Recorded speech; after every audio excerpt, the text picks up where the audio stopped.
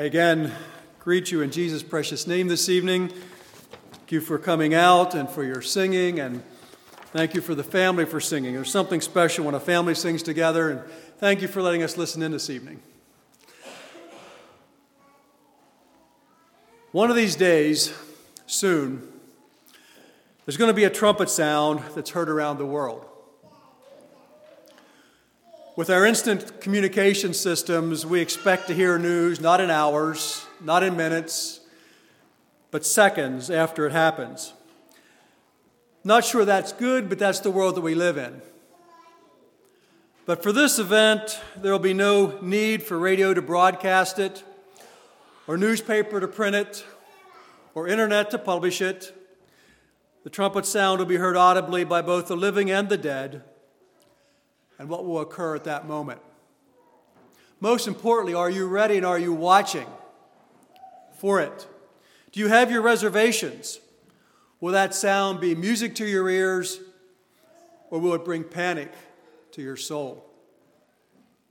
The Bible clearly teaches that the bodies of the saints will be resurrected in the likeness of Jesus' resurrection. Romans chapter 6 and verse 5, "For if we have been planted together in the likeness of his death, we shall be also in the likeness of his resurrection."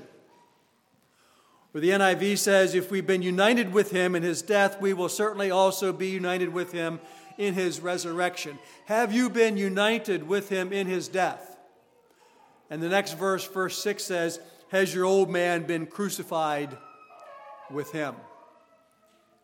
The day will come when all believers will be given a resurrected body like the Lord Jesus. That's all believers. 1 John chapter 3 and verse 2, we know that when he shall appear, we shall be like him. Philippians 3:20, we look for the Savior, the Lord Jesus Christ, who shall change our vile body, that it might be fashioned like unto his glorious body. So how does Scripture describe the nature of Jesus' resurrected body? We'll be looking at a number of verses from 1 Corinthians 11 this evening, so I invite you to turn there with me. 1 Corinthians 15. 1 Corinthians 15.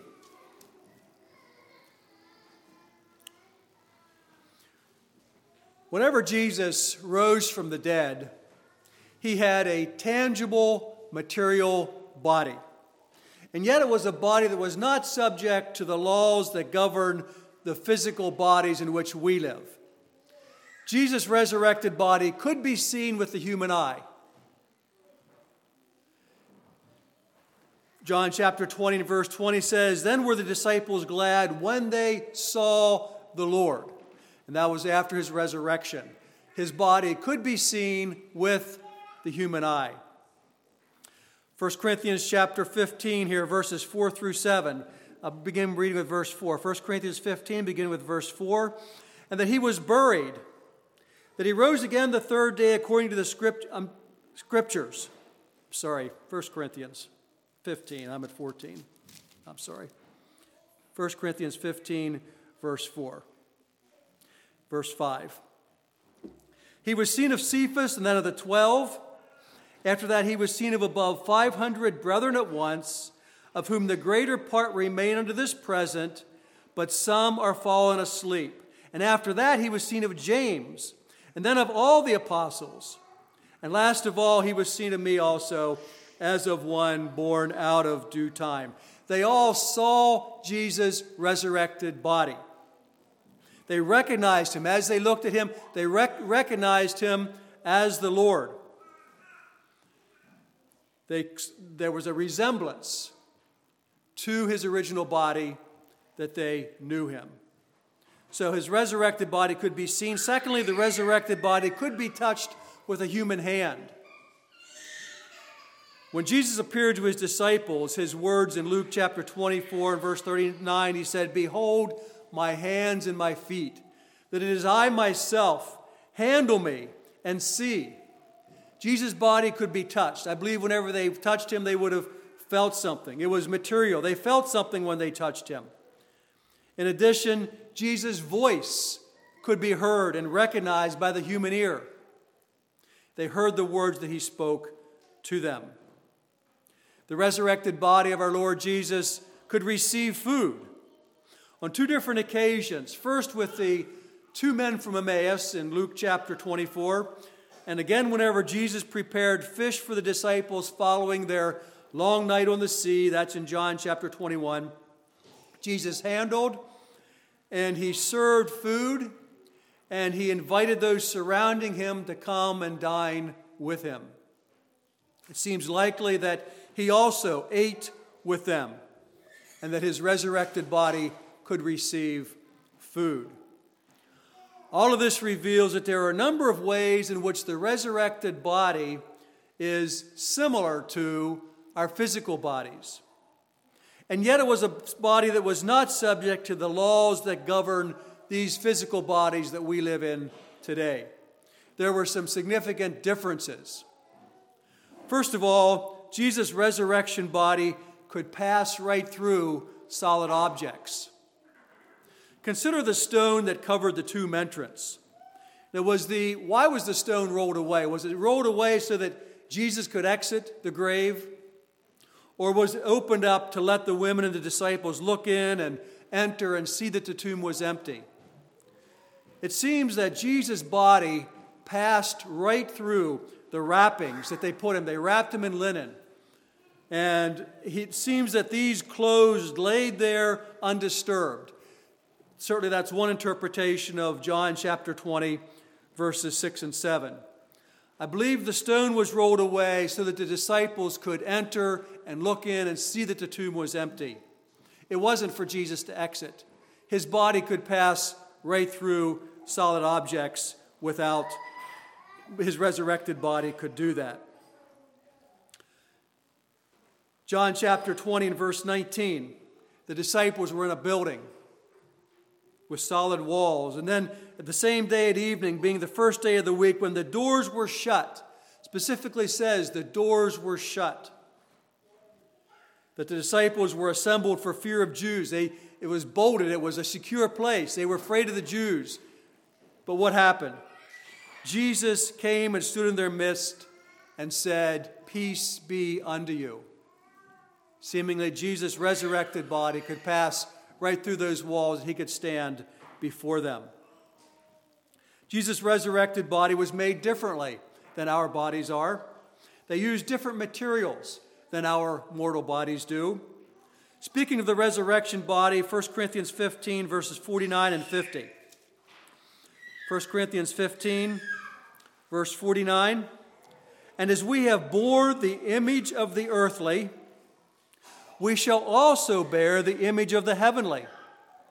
Now I say, brethren, that flesh and blood cannot inherit the kingdom of God, neither doth corruption inherit incorruption.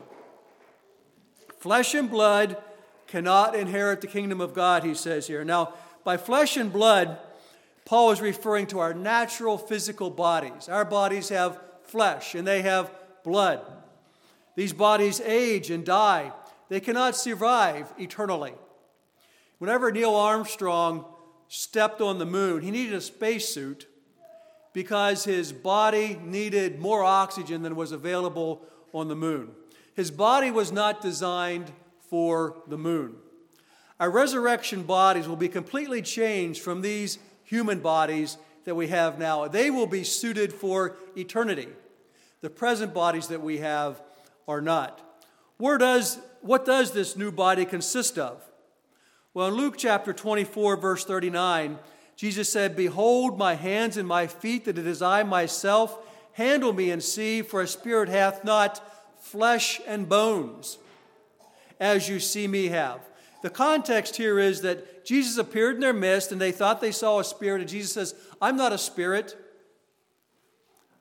I have flesh and bones. I have a material body."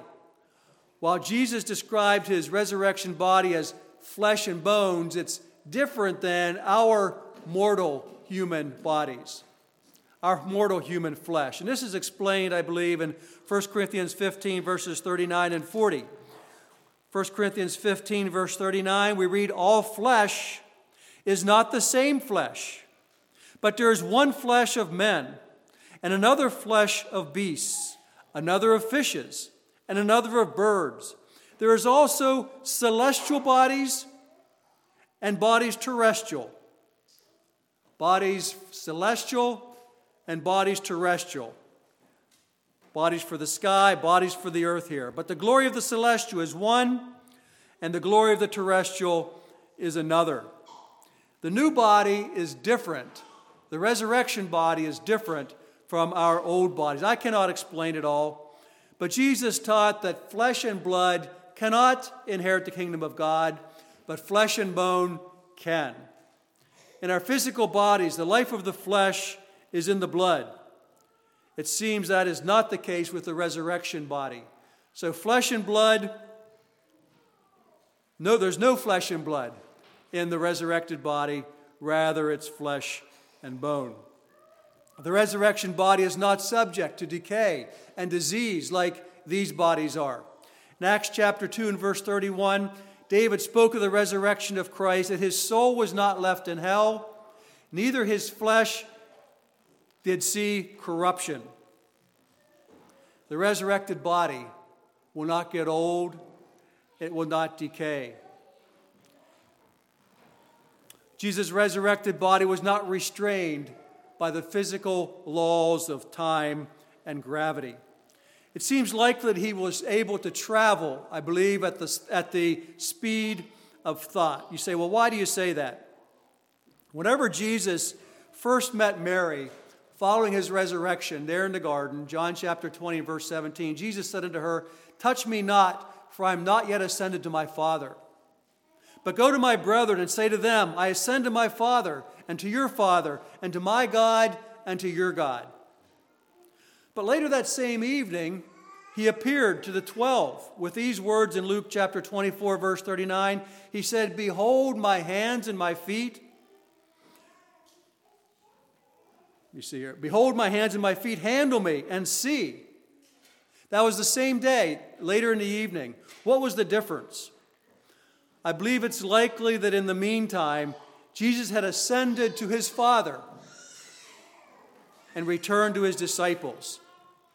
Consider with me a little bit more about this. Where did Jesus live during the 40 days between his resurrection and his ascension? Where did he live during those 40 days? Did he live in the desert, in a hiding place?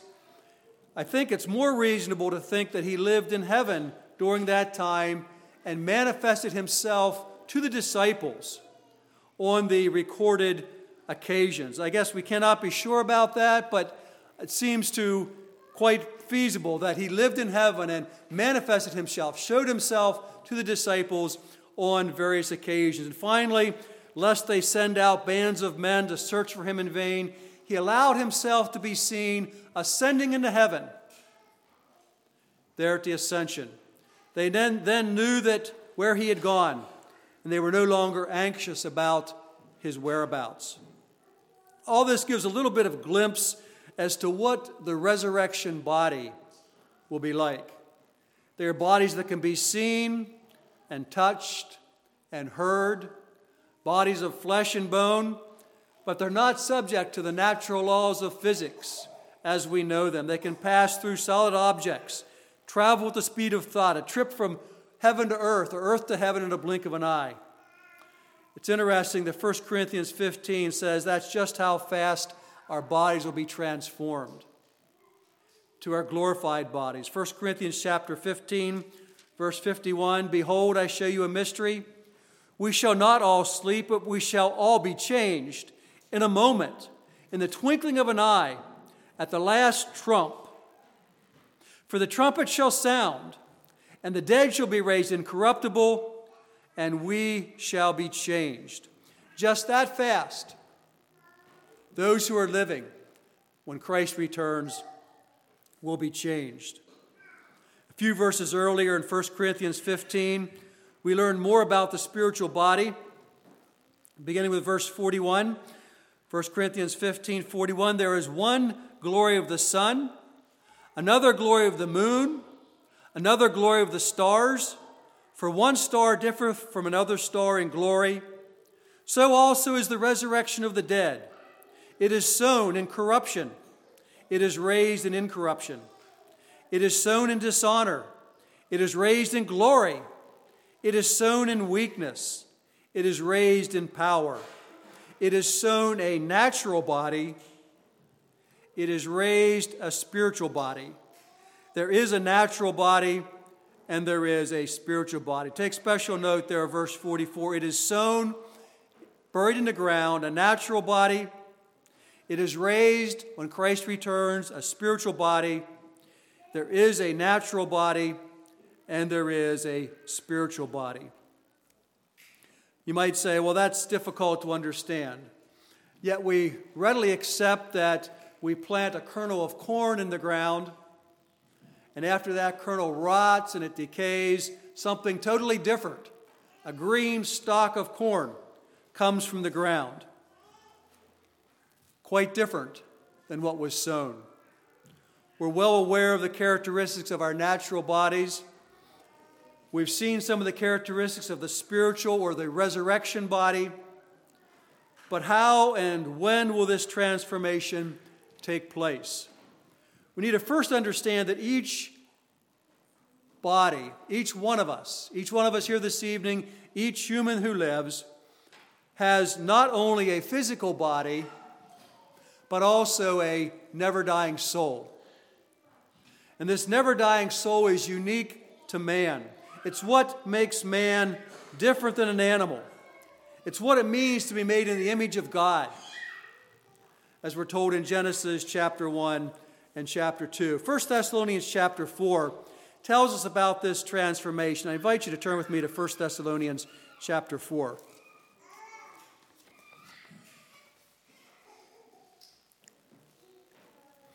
1 Thessalonians chapter 4, I'd like to begin with verse 13.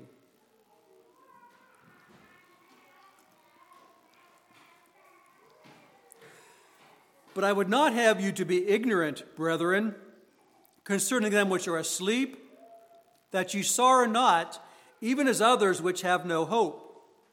For if we believe that Jesus died and rose again, even so them also which sleep in Jesus will God bring with him. For this we say unto you by the word of the Lord, that we which are alive and remain unto the coming of the Lord shall not prevent, that is, we shall not go ahead of them which are asleep. For the Lord himself shall descend from heaven with a shout, with the voice of the archangel, with the trump of God, and the dead in Christ shall rise first. Then we which are alive and remain shall be caught up together with them in the clouds to meet the Lord in the air, and so shall we ever be with the Lord. Wherefore, comfort one another with these words. Maybe an illustration will help. All illustrations have some failures, but let's let this book represent our natural bodies. Okay, there's a head and hands and feet. So a body is what we see with our eyes. When I look at you, that's what I see. When you look at me, that's what you see. It's our body. And let's let this book represent our body. It also contains an old sinful nature. But by the grace and power of God, there is continuing victory in this present body for those who believe, those who are saved. Let's let this paper represent the soul and the spirit. Each one of us has a soul and a spirit, right? We have a soul and a spirit that's inside our body. And so it's in there. Each one of us have a soul and spirit inside, but when we look at each other, what we see is our body, the external. The soul and the spirit is not directly visible. The soul and the spirit inside this are known by how it makes a body act, and so we know something about the soul and the spirit that's here, but we can't see it directly. Well, what happens whenever Christ comes? The time arrives whenever death overtakes a person.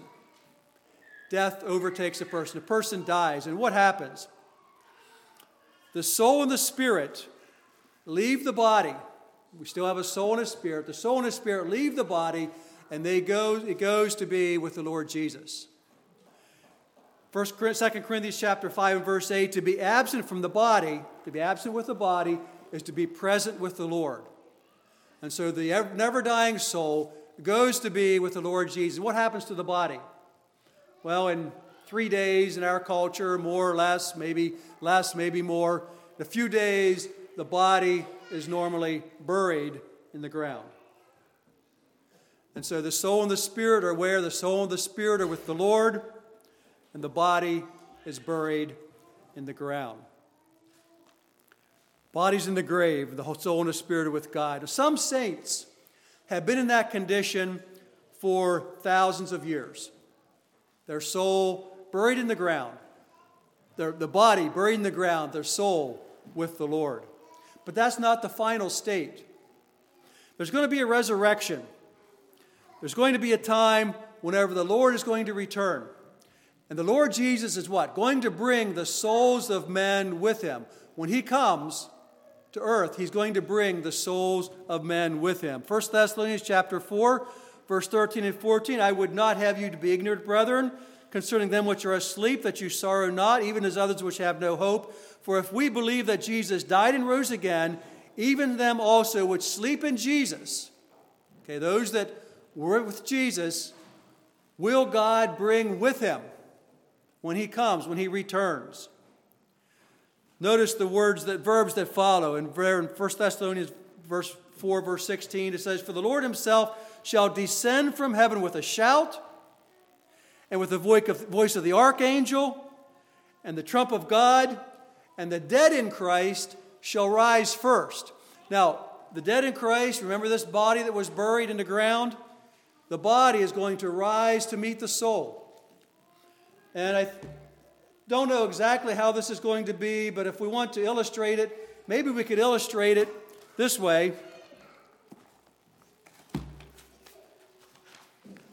By putting the soul outside the body, so that now the prominent part of this is the soul and is the spirit. 1 Corinthians 15:44 tells us that it's sown a natural body, but it's raised a spiritual body. There's a natural body and there is a spiritual body. The body is still there. You can see its form. Remember, the disciples could look at Jesus and know that it was him. You can still see the form of the body. It's still there, but it's now dominated by a new spirit, a spirit without a sinful nature. And that new spirit will forever control every phase of our being as we live with our Lord Jesus throughout eternity. Throughout the sanctification process on this earth, our mind is renewed, which brings transformation. Romans 12:2, be not conformed to this world, but be transformed by the renewing of your mind. That word transformed in the Greek is the Greek word from which we get metamorphosis. It's a familiar term to many of us with regard to a caterpillar and a butterfly. In the same way, our bodies will be transformed, completely changed at the coming of the Lord Jesus. 1 Corinthians 15:49, as we have borne the image of the earthly, we shall also bear the image of the heavenly. Now, what happens first is those who are dead in Christ will rise first. Remember, that's what it says. Those who are dead in Christ will rise first. And so we've been speaking about the transformation of those who died in the Lord. But not everyone's going to be dead whenever Christ returns. When he returns, some are going to be alive. Maybe those of us here this evening will be alive whenever the Lord Jesus comes. Because he might come before this service is over. He might come tonight or tomorrow. We don't know when he's coming again. But 1 Corinthians 15:51 and 52 reminds us that there will be a generation that does not see physical death. He says, behold, I show you a mystery. We shall not all sleep. That is, we shall not all see physical death, but we shall all be changed in a moment, in the twinkling of an eye. When? At the last trump. For the trumpet shall sound, and the dead will be raised incorruptible, and we shall be changed. For the believer, what a glorious moment that'll be. To be changed in the twinkling of an eye. In one moment to have this body that's subject to disease and pain and hurt, and a moment later to have an incorruptible, resurrected body. 1 Thessalonians 4:17 puts it this way, then we which are alive and remain shall be caught up together with them in the clouds to meet the Lord in the air, and so shall we ever be with the Lord. How exciting for the child of God to look forward to that day and that resurrected body. All of creation is waiting for this moment of redemption. Romans 8:22, for we know that the whole creation groaneth and travaileth in pain until now. And not only they, but ourselves also, which have the first fruits of the Spirit, even we ourselves groan within ourselves, waiting for the adoption, to wit, the redemption of our body. When will this all occur? I can't tell you when Jesus will return. It might be 10 years. It might be this year. It might be this week. It might even be tonight that trumpet will sound. But in Luke chapter 21, Jesus gave us a few things to look for. I'd like to read just a few verses from Luke 21, beginning with verse 25. Luke 21, beginning with verse 25. There shall be signs in the sun, and in the moon, and in the stars, and upon the earth distress of nations with perplexity, the sea and the waves roaring, men's hearts failing them for fear, and for looking after those things which are coming on the earth. For the powers of heaven shall be shaken, and then shall they see the Son of Man coming in a cloud with power and great glory. And when these things begin to come to pass, then look up and lift up your heads, for your redemption draweth nigh. Many have taken these verses and others and thought they'd figured out just when the Lord would return. Don't fall into the trap of prophesying the date that Jesus will return. But short of that, we should be aware of the words of Jesus, so that whenever these things do we hear of record numbers of hurricanes or earthquakes or wars and rumors of wars, our pulse should quicken just a bit. Our redemption draws nigh. We're about to be joined to the bridegroom. Those of you that have been engaged to be married know the anticipation of being joined to your beloved in marriage. Ask an engaged couple, how long till the big day? And twinkle in their eye, they'll say 120 days or 90 days or 30 days, or finally the day arrives. Brothers and sisters, we should have that same anticipation to be joined with our bridegroom, the Lord Jesus Christ. We're going to be joined with our bridegroom to live with him forever. We should have our ears tuned to the sound of the trumpet, that sound that one of these days will be heard around the globe. We've been focusing on the destiny of those that are listening for the trumpet. The sad truth, however, is that there are many who will not be ready for that trumpet sound. Many who are trying to convince themselves that it'll never happen. The Bible speaks of scoffers, rebellious, proud. I ask you this evening, are you ready for that trumpet sound? Are you anticipating it? For those prepared and listening, the trumpet sound will be a real source of joy. Trials of this life are past. I'm going home, going to live with my bridegroom. This is the first resurrection, reserved for those who are prepared to meet the bridegroom, the Lord Jesus Christ. Revelation 20 and verse 6 puts it this way, blessed and holy is he that hath part in the first resurrection. On such the second death hath no power, but they shall be priests of God and of Christ, and shall reign with him 1,000 years. But for those unprepared for his return, what a sad day that'll be. Revelation 20 goes on to describe the great white throne with the awful sentence there in verse 15, whosoever was not found written in the book of life was cast into the lake of fire. Paul speaks of the destination of the lost this way in 2 Thessalonians chapter 1. He says, to you who are troubled, rest with us when the Lord Jesus shall be revealed from heaven with his mighty angels, in flaming fire, taking vengeance on them that know not God, and that obey not the gospel of our Lord Jesus Christ, who shall be punished with everlasting destruction from the presence of the Lord and from the glory of his power, when he shall come to be glorified in his saints, and to be admired in them all that believe, because our testimony among you was believed in that day. If you're here this evening and you're not looking forward to that trumpet sound, Jesus came to provide a way of salvation, a way of escape from that awful sentence of eternal death.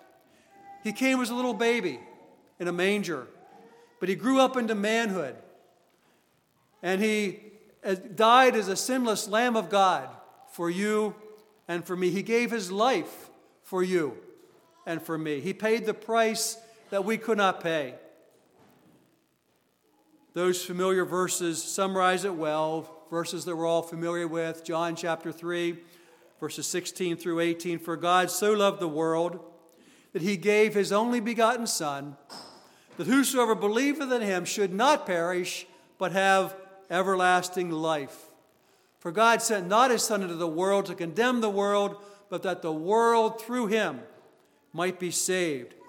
He that believeth on him is not condemned, but he that believeth not is condemned already, because he hath not believed in the name of the only begotten Son of God. Jesus is coming back. Are you ready? Are you actively anticipating his return? In a city near Edinburgh, Scotland, a large fishing fleet used to go out every year on a long expedition to the Newfoundland banks. And when the fleet returned, the whole town was notified, and as the boats came over the horizon, everyone was at the dock waiting for loved ones who had been away for 2 or 3 months or longer. On one such return, as the ships were coming over the horizon, as the fleet approached the shore, the captain stood on the deck of one of the ships with his binoculars, reporting to the sailors as he looked there where they were going to be docking. Naturally, they were all wondering about their loved ones. The captain said, "Jock, I see your mammy and 2 daughters there.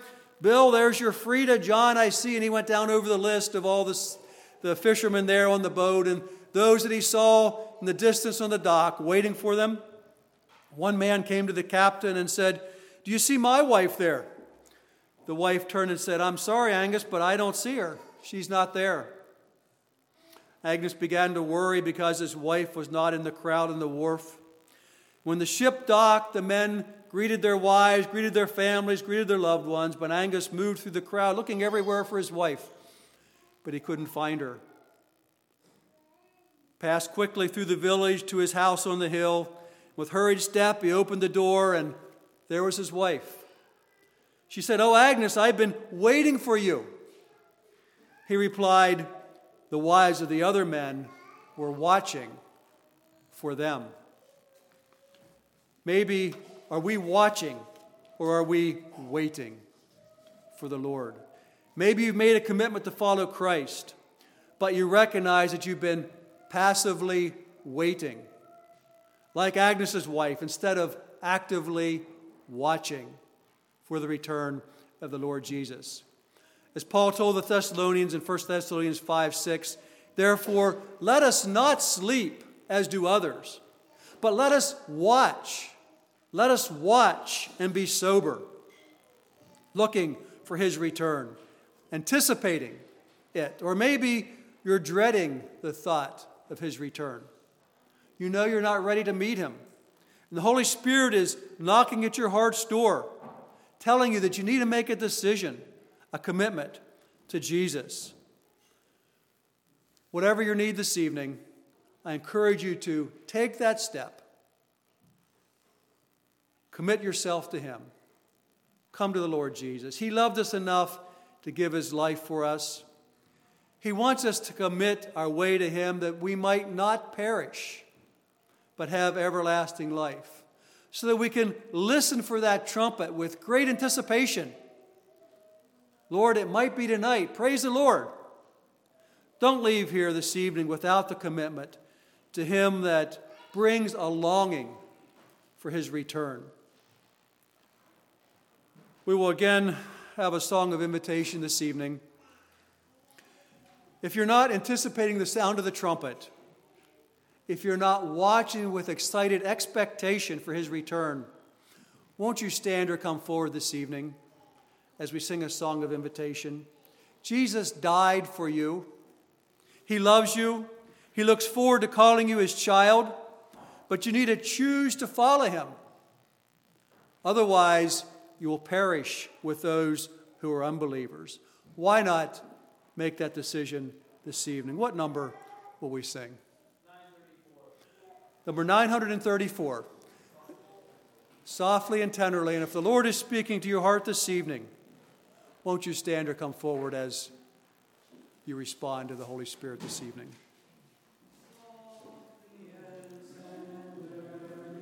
Jesus is calling, calling for you and for me. See your love more rosy breaking and watching for you and for me.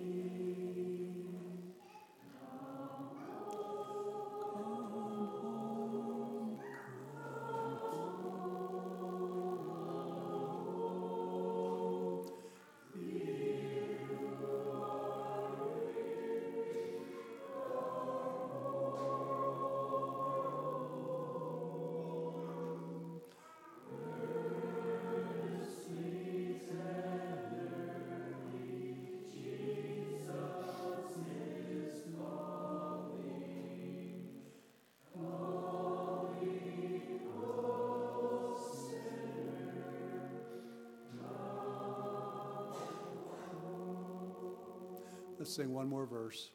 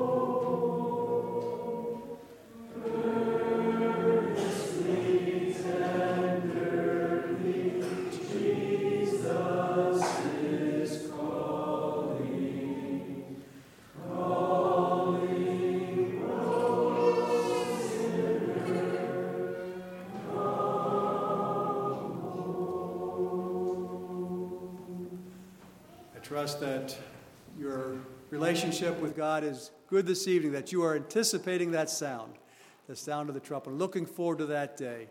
May we live faithfully, serve him until that time. Let's bow our heads for prayer. Dear Heavenly Father, thank you for your word and for the instruction that it gives us. Dear Lord, thank you for the truths of it and the looking forward to that day that we will have resurrected bodies. Dear Lord, as we lay down to sleep tonight, may we remind ourselves, be reminded, perhaps tonight, dear Lord.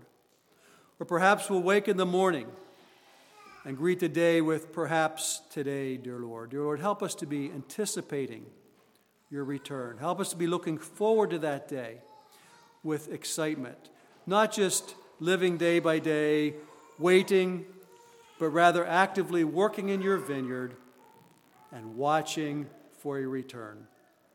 Dear Heavenly Father, help us to be faithful to you as we go this evening. I pray for traveling mercies. Speak to our hearts. And if it's your will for us to meet again tomorrow evening, Lord, I just pray that we might do that to your honor, to your glory. It's in Jesus' name I pray. Amen. Jesus is coming back again. It might be tonight, it might be tomorrow. I trust that you're looking for that sound of the trumpet and trusting that you are anticipating it. And so we look as we go, may we go rejoicing in him and serving him, the one who is coming for us again, the one who is going to come for his children as we look forward to taking him as our bridegroom in a literal way. Lord's blessing to you as we go this evening.